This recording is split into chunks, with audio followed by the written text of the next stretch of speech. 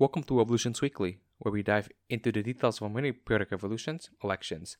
I'm your host Alvin, and this week we're going to be doing something slightly different than our usual format. So if you've been keeping up with how we've been doing the show, so far what we've been doing mostly is kind of like talking about elections, looking at polling data, looking at the results, looking at the various factors and things like that.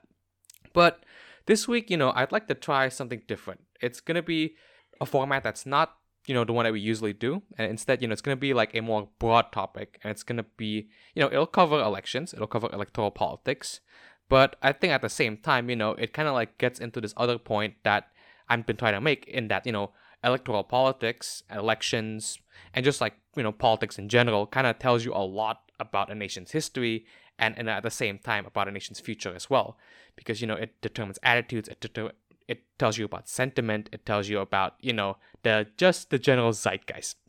So in saying all this, what exactly do I mean? So if you guys have been keeping up with the news lately, you'd know that there's currently like lots of violence going on again in like Israel and Palestine, basically. So like, of course recently there's a ceasefire, so that's definitely great. But this conflict, anybody, even if you're not into politics, even if you're not really into history, everyone knows, Israel and Palestine has always been a very troubled region, like since, the inception of Israel in like the late 40s. And, the recent string of violence is, just merely a continuation of this long history.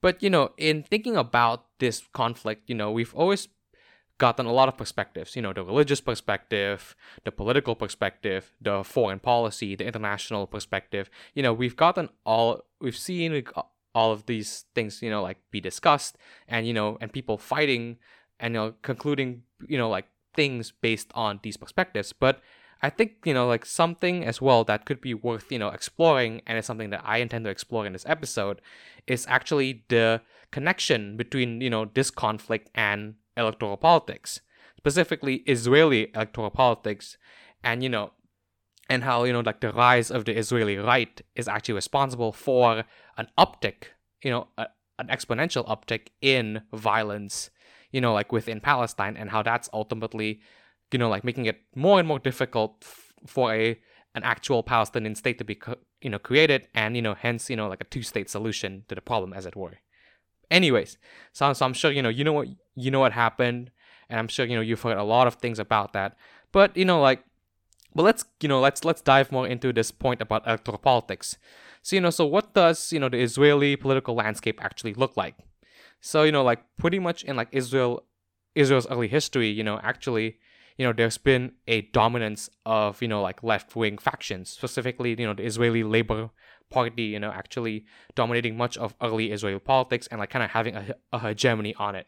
Of course, like when we talk about Israeli politics today, with Likud and things like that, it's mostly considered a right-wing movement, and as such, Israel, with its treatment of Palestinians, Arab Israelis, is pretty much considered a solidly right-wing country. But how did we get to that point? That's what this episode's about. So like with labor, especially in like the 50s and 60s, it's like it certainly wasn't perfect, in terms of like the treatment of Palestinians, but the labor government's attitude towards Palestinians has always been, like slightly more amicable, in a sense where it's like, it's not this huge, like deliberate, like racist, like uptick in violence, like drive towards settlements. There were certainly illegal Israeli settlements, in times of left-wing governments, but nowhere near the levels that we're seeing right now, and that's that's important to note. So anyway, so like I said, today Israel is actually governed by the Likud party, like the party of Benjamin Netanyahu, and of course, Likud is the premier right-wing party in Israel. So Likud itself is actually founded in the early 1970s as a secular right-wing alliance. So there's a couple of like right-wing parties in Israel at the time, with the with the interest of actually breaking like the labor hegemony within Israeli politics. Now Likud itself, the name, is actually Hebrew for consolidation, and this kind of like harkens back to like what I said, to like the time when these couple of like right-wing parties, centrist parties, just kind of like wanted to get together to actually be a viable second choice for the elections.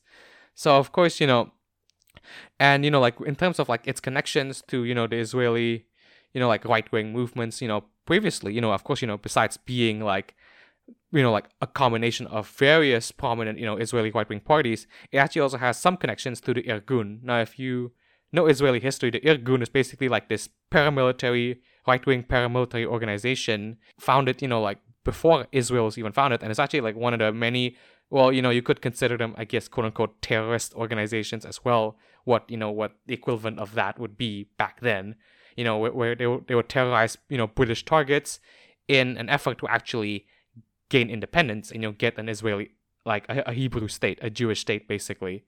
So the Irgun basically eventually turned into the Herut party, which was at the time the largest right-wing party in Israel, and Herut joined with a couple of other parties and they formed Likud. So that's how Likud was formed. Now this is the early 1970s, and they campaigned, and they've actually managed to, within a relatively short amount of time, to actually gain power in 1977 under the tenure of Menachem Begin. So this event in, Israeli history is known as the Begin Revolution. And it's, it's quite interesting and it's quite unprecedented in a sense where it's like they essentially got the power essentially through, like a populist revolution, essentially. So, so I think in most places in the world, like left and right, the left-wing movements are often viewed as the populist ones, often viewed as the movement of the working class, the movement of the downtrodden, the disenfranchised, whereas the right-wing movements have historically been considered, a movement of the upper class, a movement of the, the aristocracy, a movement of, the capitalist class, like the, like the people, with capital, the managerial class, just, and you see that's always the dichotomy that plays in most parts of the world. Now, in Israel, what's interesting is that actually Likud was, and I guess to an extent still is, actually, they have their base in the Israeli working class.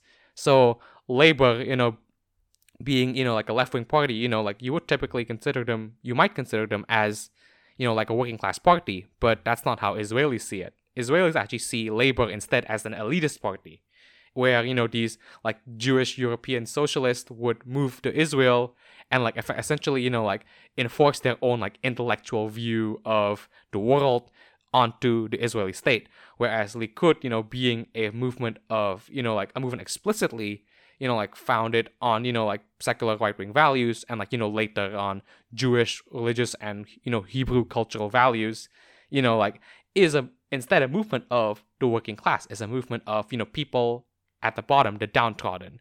Now, this is kind of like reflected as well, it's like with labor dominance, of course, like many of these sort of like elements in society, the Orthodox Jews, the, like the very traditionalist Jews, like they would have been like, like ostracized in society, as it were. And it was because they were ostracized in society at the time that they would support Likud and hence, become a dominant force within Israeli politics. So for 1977 specifically, in the Begin Revolution, like the reason they were actually able to win at all is actually because of the Mizrahi Jews. So the Mizrahi Jews are actually, Jews who ran off from Middle Eastern and North African countries, basically.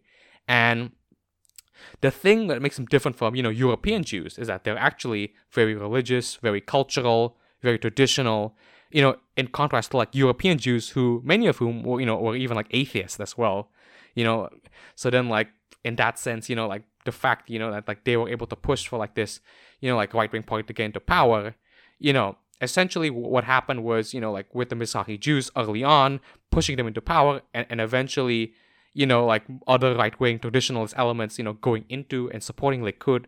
What Likud essentially became was it went from a secular right-wing party from a party that supports only, secular right-wing policies, like fiscal conservatism, thinking about the budget and deficit, it's a very different, like tone to like, left-wing politics, it's like, so instead of that, Likud instead, puts themselves forward as, a party that embraces Jewish culture, that embraces, the Jewish religion and, as well, most importantly, Israeli nationalism.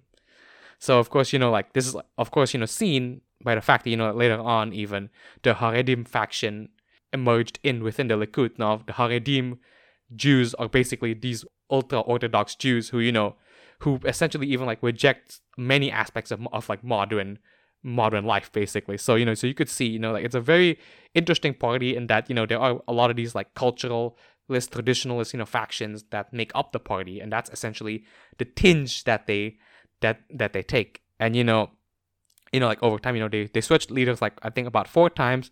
And of course currently Netanyahu, of course, Benjamin Netanyahu is the Israeli prime minister, and as well the dominant player within Likud, actually only dominant person within Likud, which is why thinking about his successor has always been difficult, because well, there just isn't really like anybody prominent enough to actually fill those big shoes that he has.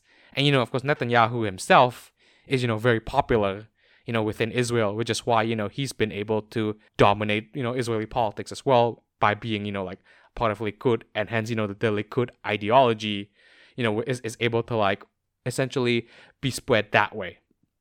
Now of course it's not just Likud, although Likud itself is is much more like traditional, is much more like nationalist, but it's also to do with like their coalition partners as well. And this essentially makes the religious like secular like connection essentially very clear.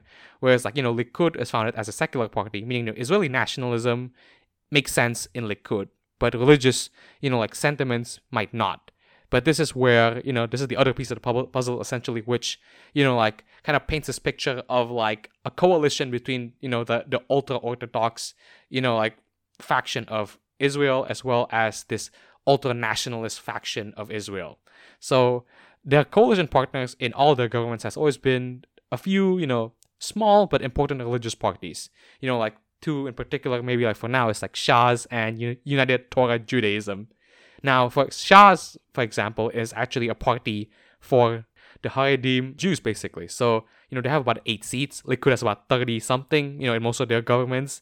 So, they're small on their own, but as part of Likud's coalition, they're by all means really important, and that's kind of like why you have like this like both a religious and nationalist element within Israeli right-wing movements, and hence the Israeli government. And of course because of higher religiosity and higher nationalism, of course then this would correspond of course with a more radical attitude, with a more negative attitude towards Palestine and Palestinians. Now it's not to say that violence hasn't occurred in the past, but but in this case what we're seeing is that the violence is becoming more explicit. It's becoming more open, in a sense where it's like it's always been, I mean, Israel as a state has always been based on this idea of Zionism, which is like the idea that Jewish people need to have their own state. But then the way this is to be done has always been a big contention amongst Jews internationally, but also within Israel. So there are essentially 2 big streams of Zionism within Israel, which ultimately kind of determines their attitudes towards Palestinians, indirectly but also directly. So what we have is a fight between revisionist and labor Zionism. So revisionist Zionism essentially is Likud's ideology. It's the tendency that we see in Likud, which is this idea that it's just more absolutist, in a sense where it's like all of Israel should belong to Jews. Like essentially it's revisionist in that like it seeks to like erase the history of the region and essentially rewrite it to fit like this like the Zionist narrative essentially. So it's a very cultural heavy, it's a very nationalist heavy approach. Whereas labor Zionism, embodied by the Israeli Labor Party, which by the way now is completely irrelevant within Israeli politics, unfortunately.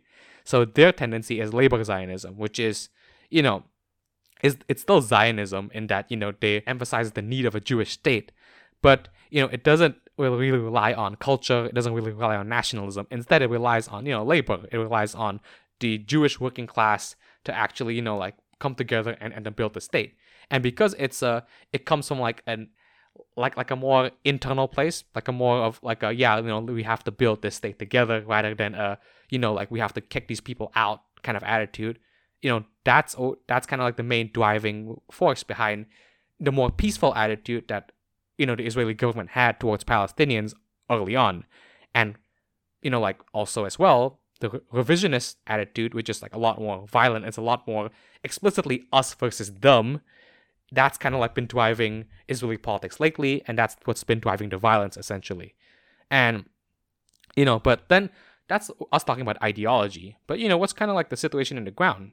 Well, I mean, currently, Israel, if you've been keeping up, they don't really have a functioning government. So in the last 3 years, since 2019, they've kind of had 3 elections within 3 years. And it's a simple reason that, each time the election is held, they've kind of had like a deadlock in parliament. It's a hung parliament where, where Likud can't form their own government, by themselves because they lost a lot of seats. And at the same time, the second place winner, the blue and white coalition, they weren't able to form a government. So what we have then essentially is the situation where where essentially both big parties can't form a government, so no one can form a government, so they have to keep doing elections over and over again. And even now, despite having an agreement earlier in the year, despite blue and white, initially having an upset, but eventually, like collapsing because of Yesh Atid's, which is this other centrist party's, departure from the coalition. Despite all of that, we still have like this awkward situation within Israel where the government is there. The government is still led by Benjamin Netanyahu and Likud, but the government can't really, like do much in a sense, and the government doesn't really have the popular mandate, officially at least. So, so then like, the speculation could be, is Likud, is reducing in popularity? Like maybe Israeli nationalism might not be reducing anytime soon, but maybe Likud itself, because of like its own faults as a political organization, like things like corruption scandals by Benjamin Netanyahu, rising prices, due to, just due to inflation and things like that, and just like every government's scourge, COVID, just like things like that might be reducing its popularity overall. And, as a result, it's been really hard for them to get the majority that they need to govern the country, despite Israeli nationalism being super popular. So with all of this in mind, so then like an uptick in violence, a more assertive attitude towards Palestinians then could be seen instead as, as an electoral strategy even, even if we're going to be like really cynical about it. It's a strategy in a sense where it's like, yeah, because Likud is showing itself to be a more aggressive like actor towards Palestine, this could essentially gin up the nationalist and the ultra-Orthodox, like Likud base, and, possibly even like, get some swing voters who are lean more right. And, I guess it might work, but, like the few times that they've done this, like based on the violence that they've done in the past, it hasn't really done much electorally because, like the popular attitude hasn't really changed much, and it's always been going in the right-wing direction for all these decades, to the unfortunately, on the part of Palestinians, but that's kind of like how it's been in Israel. So, like to conclude, basically, the future, it's more or less bleak in a sense where I can't really tell you what exactly is going to happen, but I can tell you that that might not be good anytime soon. So, I think there's a poll recently that I've heard of where, they've actually polled, young Israelis, and, it kind of shows that, the younger generation now is actually a lot more racist, is a lot more, has a lot more negative views about Palestinians than their older generation.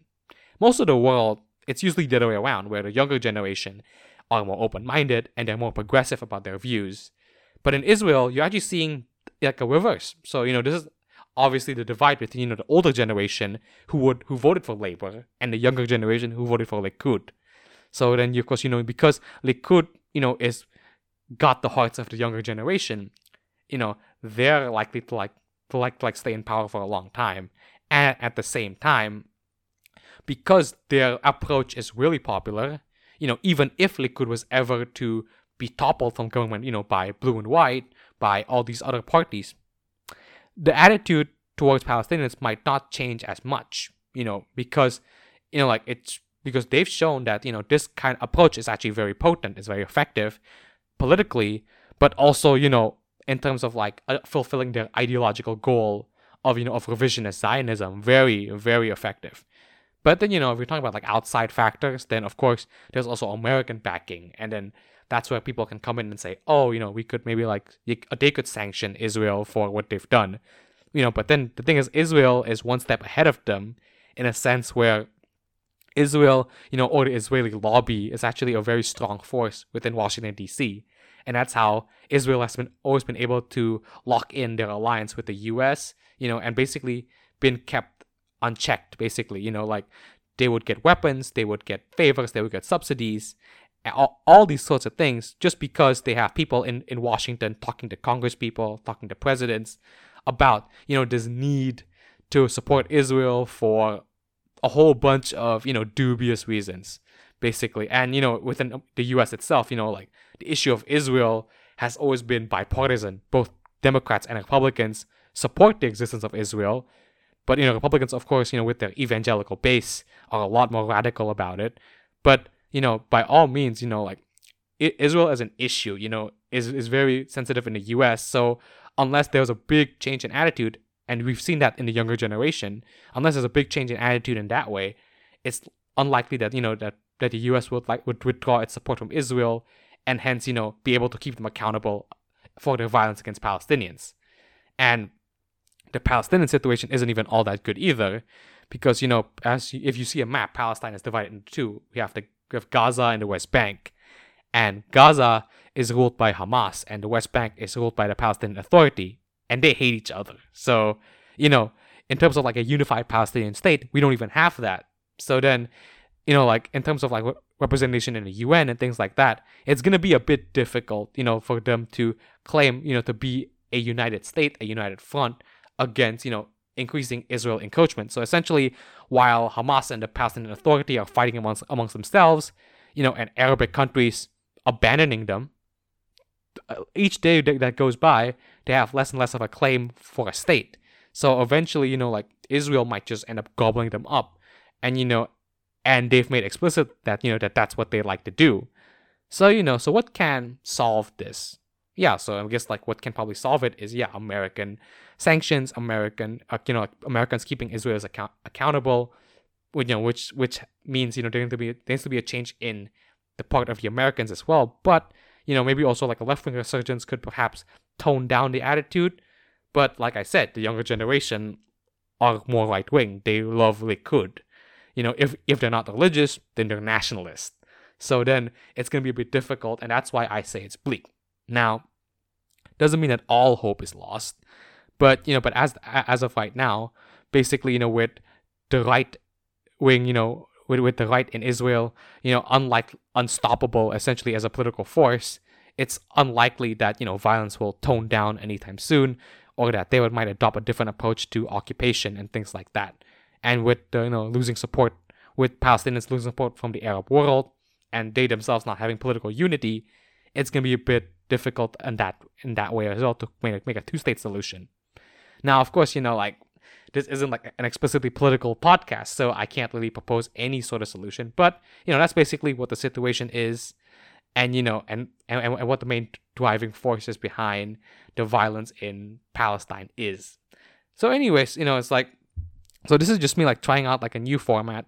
And, because of just how many elections are happening this year, I've been lucky to not have to start, essentially going into the barrel for random topics. But, in a slow month, in a slow year, we're going to be doing more of these, introspective, more deep dives into, political trends, electoral trends, political figures, things like that. And, so, if you guys like it, by all means, tell me, in the comments if you're on YouTube, or, if you're on Spotify, just or if you're any other podcast platform, just, give this podcast a follow, because we'll be doing a lot more stuff like this.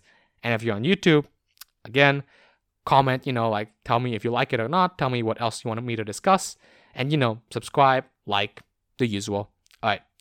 And in terms of what we're going to do next week, I'm still not sure yet, but, it'll definitely be obvious when I actually do it. All right. See you then.